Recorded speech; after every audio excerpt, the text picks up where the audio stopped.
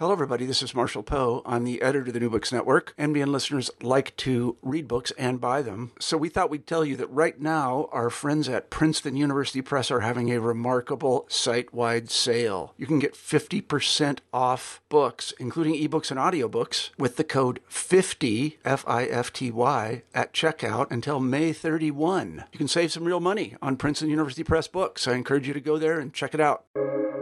Welcome to the New Books Network. Hello everyone.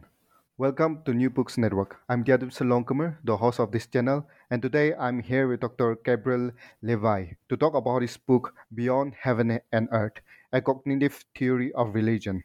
Now, this book has been a fascinating book for me and also something which caught my attention because of cognitive theory and also into how the book has been constructed by using works by Donald Davidson. So I'm sure that as we explore this work and as we explore this book, we will all be enriched by this wonderful work that Dr. Gabriel Levi has done.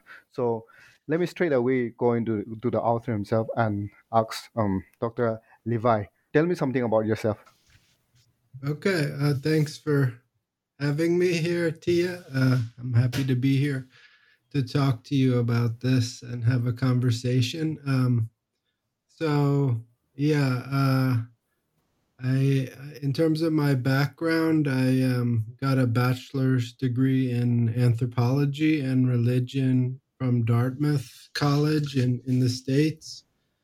And there were some really amazing people working there in both those disciplines, really great teachers that I had there. And basically, that kind of set my standpoint up for my future work. I consider myself an anthropologist of religion, basically, but it's channeled through this Davidsonian approach that I'm sure we'll get to. Um, and then at grad school, I moved to California and took a PhD up at University of California, Santa Barbara. And I also did some years work at Berkeley, which is the same system, because that's where Davidson was teaching at the time towards the end of his career. I mean, he taught there his whole life, but he was basically emeritus at that point. And I started in 1999 in grad school, and that was basically the tail end of critical theory and the influences of the great French post-structuralist tradition. Not that that's finished, at this point, but an alternative was kind of creeping up in those years, and that was this cognitive approach, basically. And I was sympathetic to both traditions, if you want to call it that. And that was due to this basically Davidsonian monistic approach that doesn't discount the material level. So it caught my attention, this cognitive approach, and I moved to Denmark towards the end of writing my dissertation, which was on biblical prophecy. And I got involved there with a lot of the first generation people working in the cognitive science of religion, this like kind of subfield. I guess it's kind of a interdisciplinary subfield, this cognitive science of religion. But a lot of at the time, Denmark and especially Aarhus which is a city in Jutland of the continental part of Denmark. Um, a lot of people there were that was kind of a hot spot for this at the time for the cog sci of religion, and it actually still is. Um, so the dissertation ended up being like basically a cognitive theory of biblical prophecy, if you want to call it that. Um, I was really interested in basically the debates around orality versus literacy, mostly coming out of anthropology. So So, like the consequences of literacy basically as a technology. And I wanted to see how a cognitive approach would intervene on that or what it could do for that debate. So it was basically about a question about media and how this affects religion. And I was interested in how information, for lack of a better word, information gets channeled in religion. So it went from a kind of broad use of images in religions, if you want to talk about the history of religions, to an explicit ban on representations in Judaism. So the first book kind of goes off from there, and it takes up these same questions, but applies it kind of to the whole Jewish tradition. So not just biblical prophecy, but the rabbinic tradition and further on. But anyway, so then uh, after that, after about 7 or 8 years in Denmark, I got the permanent job in Norway, here in Trondheim, Norway, at NTNU, the Norwegian University of Science and Technology. Thank you very much. I think in your explanation, you have also talked about how you have come about to this very book. So I think that was also kind of fascinating to hear your intellectual journey in that sense. So that was quite interesting. So let's straight away go into the book itself and the discussion there. And that is where, first of all, I would like to ask about your use of Donald Davidson animalist monism. Now, I think initially you talk about this very aspect of metaphysics, why metaphysics matters. Then you discuss Donald Davidson work. So, can you elaborate more on this aspect? Yeah, sure. So basically, the part that's nice about Davidson, basically, that comes out of this anomalous monistic approach, which has a lot of details to it that maybe we won't get into. But one of the core parts of it is that it prioritizes the intersubjective level as a point of departure, basically, for making sense of human meaning, for lack of a better word, or semantics, as Davidson calls it. So it prioritizes this level of intersubjectivity, um, and that's kind of the focus, or that's kind of the frame that Davidson gives for looking for applying it to religion. Um, Basically, it leads to uh, in the book, I say it's similar to what people are today calling like a flat ontology, uh, in the sense of that you kind of have to have a very kind of wide view on what you accept as ontological reality. I'm more inclined to go with Quine, one of Davidson's mentors was this guy Willard Quine, and he called this ontological swelling, basically, when he talked about it. Um, and that's because from an intersubjective perspective, you really don't prioritize either the material or the mental. You have to find some way of coming at these things without prioritizing one or the other, or thinking one comes first or the other comes first. And yeah, so Davidson gives us a really nice way to do that, especially his notion of triangulation, as it's called. That's kind of the main metaphor of intersubjectivity in Davidson's work.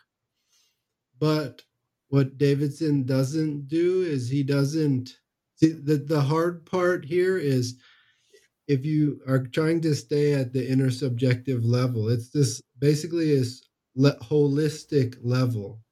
What people call the like global supervenience of the mental level. it makes it hard to explain how a human mind could enter that level, like the intermediary points between the physical and the mental.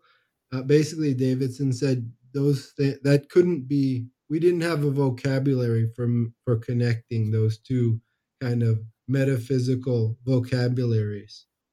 Um, and what that means is basically he made no attempt, and basically no one in this Davidsonian tradition in the study of religion does it, of trying to account historically or even evolutionarily how you can go from one from basically a creature that doesn't, you could say, have language or doesn't have semantics to a creature that does. So part of what I'm doing in the book is trying to give as best I can an evolutionary story, an evolutionary account of that, which is, maybe it's impossible. I mean, a lot of people would say you can't. It's not really possible, but I mean, I think you can improve the vocabulary in kind of trying to connect the dots. And a lot of in the book, I make the case that this form of cognitive science, enactive cognition, it's called, enactive approach, gives a lot of nice terms and nice theories for trying to connect those dots. That's true. I mean, anomalous monism in a sense is a philosophy of theologism in the sense where one doesn't collapse to the other, and I think you have kind of expounded it in proper way, and also at the same time your project is kind of clear in the book itself. So you talk about this triangulation, where Davidson talk about this one. So what is this idea of triangulation? How does it work? So yeah, triangulation is, basically, it's a metaphor to describe how there can be content, how can there can be semantic content, um, uh, without basically intermediaries, without representations. And I like the way that one of the great interpreters, students of Davidson, puts it, that triangulation is a form of holistic externalist relationism. And basically, the idea is, um, in order for, you could say, meaning is created through an interaction between at least two people and the world they share. And the meaning of any communication between human beings is not in any one of those nodes of the triangle. That it's really a truly kind of interactivist picture of the way that meaning emerges in communication. Um, so you can think of it as, well, the classic example that people often give is from, it's it connects to Davidson's notion of radical interpretation, and he basically borrowed that also from Quine. But this famous example of Gavagai, I don't know if you've heard of it before. Any philosopher, analytic philosopher listening will have heard this many times. But um, so, like, if you are suddenly in some very strange place that you've never been before, and you meet another person, and a rabbit runs by, and the person says "gavagai" to you. The way that you come to understand what that phrase actually means is going to be some triangular interaction going forward through time. Basically, you're going to try to triangulate with that person, and the more you triangulate between you and this other person and that what you call a rabbit, the closer or you're going to get probably to some uh, form of understanding. So it's basically a way to try to explain the content of language without recourse to, like in a kind of pragmatist mode, you could call it, as a form of pragmatism, and without recourse to representations. That it's really through a kind of coordination and intercoordination with other people that we arrive at meaning as human beings. Yeah.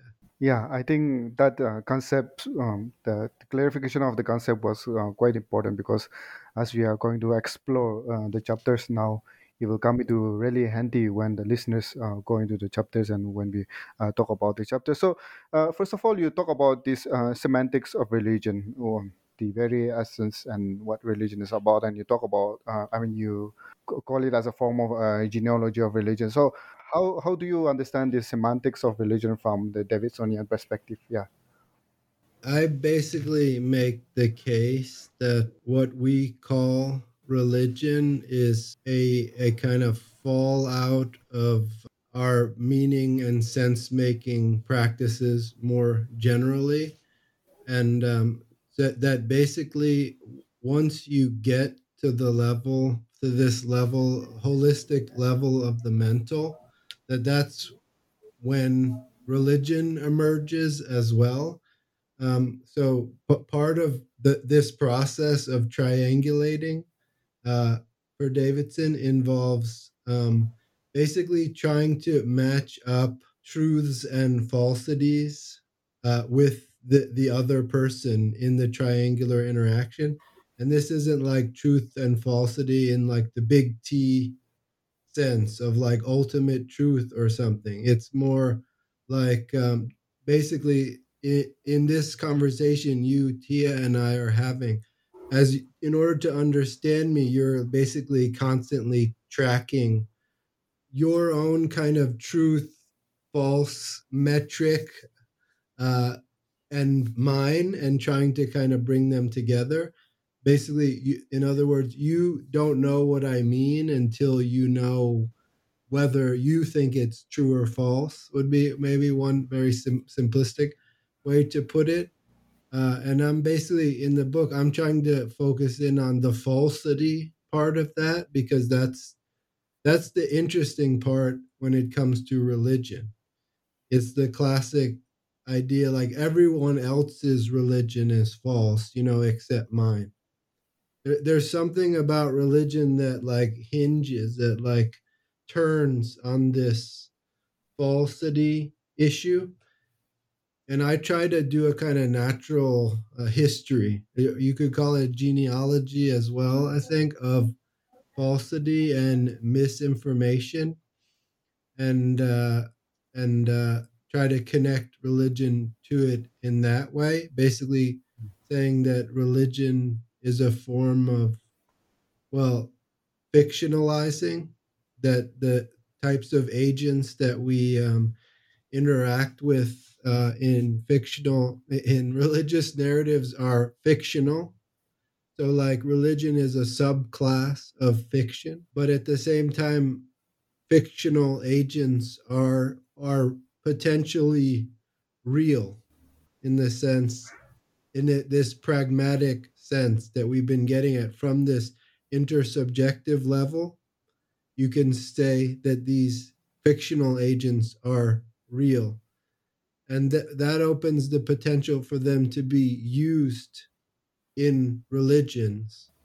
So basically, religion is a fallout of this, of our ability to make sense of things around us. And we will never get beyond that, because in order to think, we need these fictions and we need falsities. Just in order to think, we need these to be there. Um, so there's a lot more to it than that, but as you know in the book, but that's the basic idea. Yeah, and you explore deeply into this aspect of fiction and their religious agents. So, how does this fiction, in that sense, relate to reality? In that sense, obviously, in anthropology, we have this notion that this ontological turn has come up with this notion of trying to understand reality. So, how does this fictional narrative that the religion creates relate to this reality? So the case I'm making in the book is that the mental is as real as the physical from this holistic perspective, also going back all the way to Quine. You don't get to just, you can't just pick individual sentences out of anyone's like entire kind of, you could call it the like array of beliefs, if we want to call it that. You can't just, you can't kind of just pick one and isolate that and say, well, this part of it isn't real. Like any kind of any statement that someone makes has to be looked at in the context of their basically their entire um all the things they ever would say. But of course, so the way Mark Garner, who's a philosopher of religion, scholar of religion, calls it, is someone's like basically, in order to make sense of someone, you have to observe their total behavior. But since we don't have access to someone's total behavior ever, this is always kind of pushed down the road. Um, but so what is real in this pragmatic sense of what is going to, I guess, work for lack of a better word, in the long run for this person. Um, I guess I'm saying fictional things are real in many cases to people, um, and and that's not where our kind of real unreal that type of discourse, that's not where that belongs. It doesn't belong to that kind of level. um, so something, the example in the book, that I'm kind of thinking about is like someone like Mickey Mouse, or the certain popular cultural fictional agents.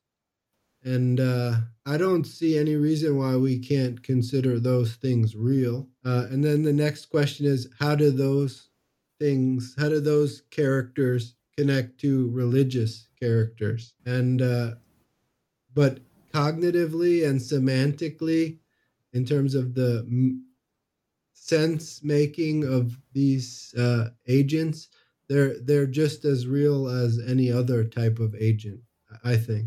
Yeah, yeah. Thank you for that. Yeah, and you also talk about where you say that the distinction between fantasy and reality is something which is not in porn. Now, I want you to elaborate more on that. How does this distinction happen in a person in a community then, if it is not in porn in a sense? Yeah, so I guess I talk about that most in this chapter on celebrity, the cult of celebrity, chapter 5, I think. But I think mostly we're taught to make that distinction. That mostly we learn these things from our parents and peers, to make those distinctions between fantasy and reality. Um, and that there's actually, that's not to say everything is cultural, because I think there is a kind of very immense kind of bedrock of shared, uh, we could call them universals, maybe, that human beings share across our entire species. There are minimal kind of layer of things that we're born with. Like here, I'm just thinking of Cecilia Hayes's book, Cognitive Gadgets, which I really like, which she kind of makes that point where she's doing something similar, trying to say that there's this kind of uh, there are some things that we're born with, but for the most part, we acquire kind of cultural gadgets over the course of our lifetime. And basically, this I would put this distinction between fantasy and reality into that category, that it's something we are trained to uh, to do by the culture that we're born in. Um, and and I think there's been a tendency, like in for because I guess anthropology and the study of religion originated mostly in Europe, to kind of go out into the world and kind of think of our own fantasy reality distinction as the natural one, and kind of not recognize that it could be shaped in different ways in other cultures. On chapter 3, you talk about information. Now, I wanted you to elaborate more on this one, where, in terms of the animalist monism, taking Davidson's point, and, in terms of how you understand it evolutionary, how information gets generated and used. So, can you elaborate more on this aspect?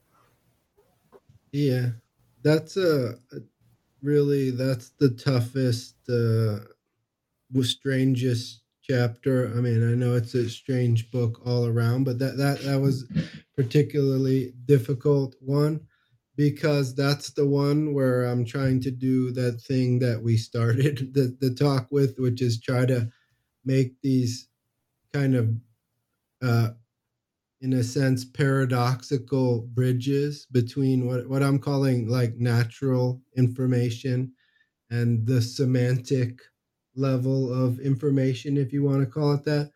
I mean, I have a close academic friend who's very suspicious of this idea of information. And I think it's for I am too, but I just don't really see a way around it, because I'm trying to tell this natural evolutionary story about how we got to this semantic level, which doesn't isn't about information.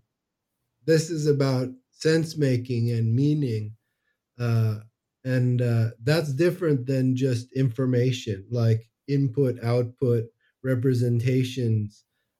So, but we had to get there somehow. And if you look at, for example, other animals, it's hard not to describe their communication systems using this concept of information.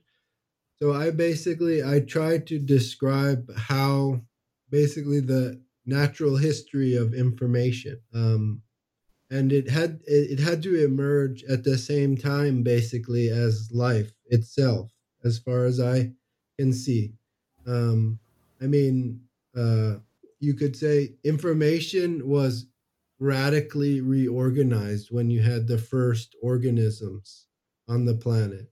I mean, DNA, for example, is a type of information, for lack of a better word. So information goes all the way back to that point, and I'm trying to trace it up as far close as we can get to semantic, this global supervenience level of semantics, that can't be reduced to the physical, and it can't be reduced to just information. That there's more to it than that, because it involves this layer of triangulation. But what are the pieces? What are the pieces that are going to go into it? That go into that robust notion of triangulation. Um, that's kind of what that chapter is trying to do. And the idea is basically for this idea of an intersubjective level of human language to work. In a sense, for human beings to get there, it already had to be there before, in some sense, which is what makes this argument sound really trippy and weird and almost theological. You can avoid those things.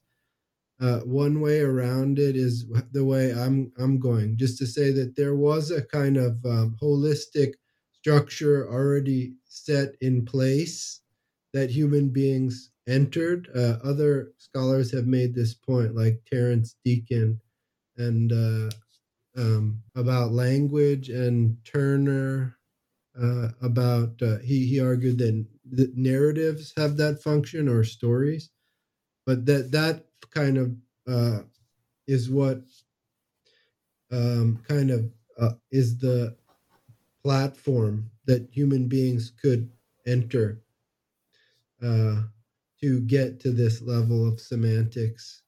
But again, there's a good case to be made that we actually don't have the right bridging type of language to make these leaps. I like, as I said, the an active approach to this question, and also to information, because it makes this mind life continuity principle, as it's called, which basically says that, as I read it, they might read it differently, that if you're going to explain basically life itself, the origins of life, that already requires a certain metaphysical apparatus. Like they have ideas like autopoiesis and operational closure and needful freedom. These are so like that.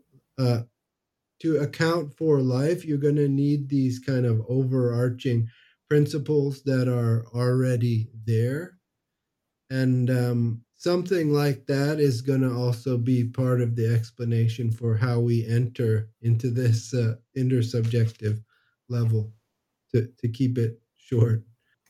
Yes, yeah. In chapter 4, you talk about language and thought. Now, our language have to, represent something, and our thought have to signify certain aspect of the reality in that sense. And you talk about this, where language as an improvised triangular interaction. Now, I think in terms of how language and thought works and how it is understood in the Davidsonian perspective and how you explore, can you expand more on this very aspect of language and thought in that sense? Yeah, so that's that chapter.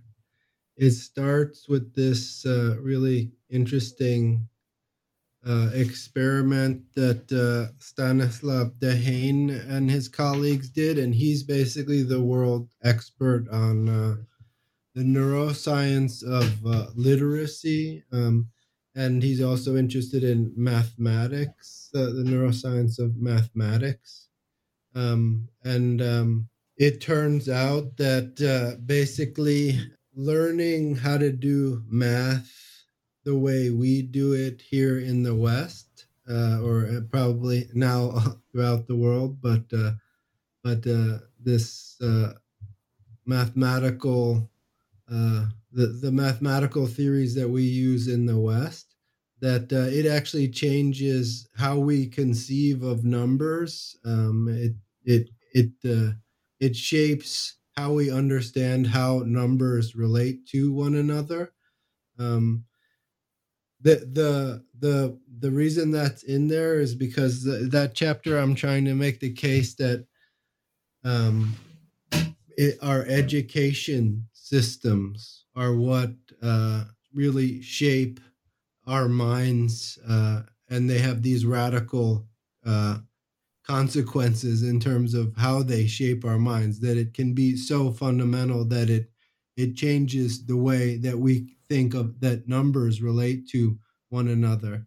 And the idea is like mathematical concepts. This also goes back to Quine as well, are just like all those other concepts. Like uh, they're also no more real or less real than as Quine says, the gods of Homer. They're like these theoretical posits. Um, so they also kind of belong to this like intersubjective level that we're talking about. Um, and that's what I that from there I try to I think this is kind of what this ancient medieval text that I look at in that chapter is after, basically this text called the Sefer Yetzirah, that this is the kind of this is what they're tripping out on in that text is the relation between basically these relatively recently discovered mathematical tools, their own minds, and the cosmos. Basically, these three that the relation between these three things is what they're tripping out on to a very large extent. To make it more concrete in the sense, I wanted to expand it in the sense of this one, where it's like the way we describe nature from, let's say, the physical point of view. Say, for example, some people will say that the nature is written down in the language of mathematics, something like that, right? But then again, the way we as people describe nature is in a very in a social manner. It's very different in a way how we describe it. So how does this two come together in the sense of the physical description and the mental description of the natural world or the nature? How does these two interact? Yeah. Yeah. I see what you mean.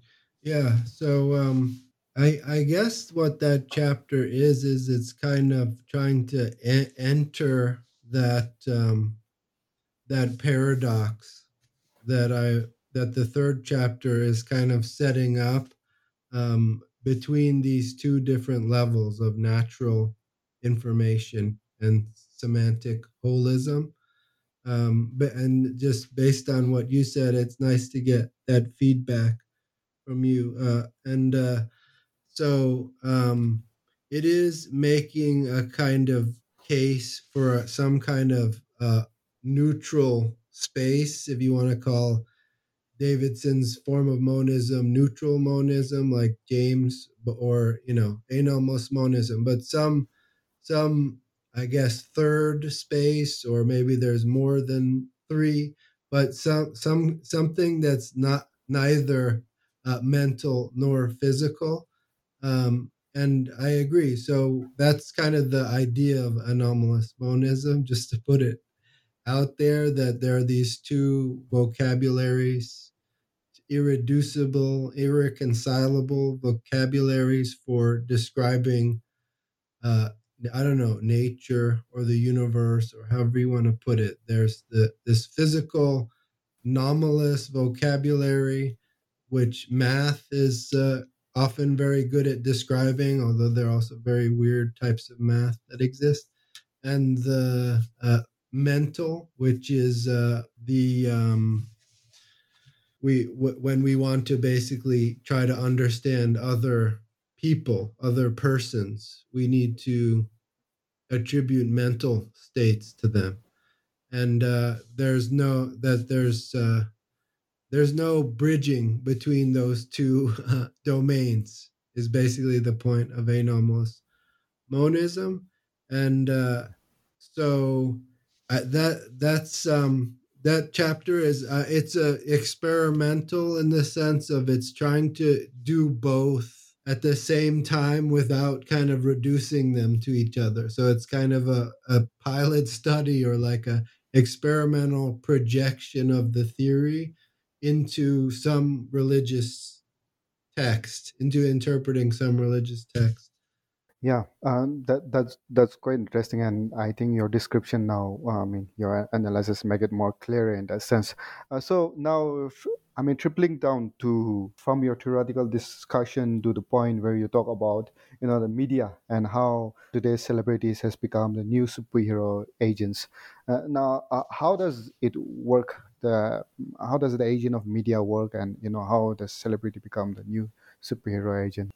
Yeah. So yeah, the three final chapters are meant to be a kind of application of the theory, and it's trying to draw some strings back to the chapter on fiction, um, and basically make the case that modern forms of media, I'm sure I'm not the only one to say this, but have been very good at something very specific, and that in terms of the context of the book, and that is manipulating light. And there I'm talking literally about light because that's very much what all these I don't know, visual regimes that we have that we're very focused on. This was a trend that kind of started,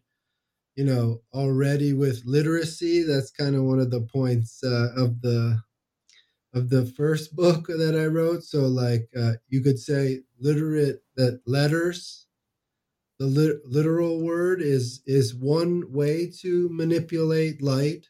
Uh, there's a famous Talmudic or midrashic idea that the Torah is like black fire on white fire, um, and that so a letter is a manipulation of light between contrasts of light and dark, obviously, and this is just kind of expanding that, or it's kind of like we seem to be moving out of that kind of, if there was a kind of dominance of literacy or the literal word, like with Protestantism, there's been an argument about that. We seem to be moving out of that now. Things have kind of exploded, and the new technology seems to be just insanely powerful way to manipulate light. So there's a lot of kind of playing on with the light metaphors,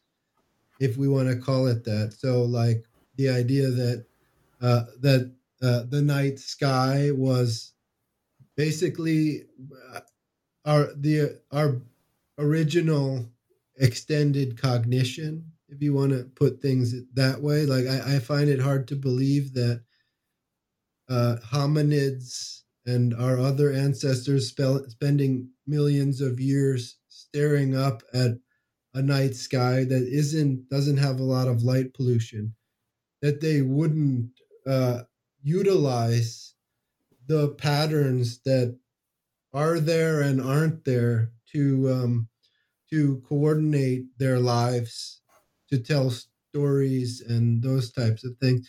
So I'm playing on that idea, and also on the idea of just celebrities as stars, is, the obvious one, divinities as related to stars and light.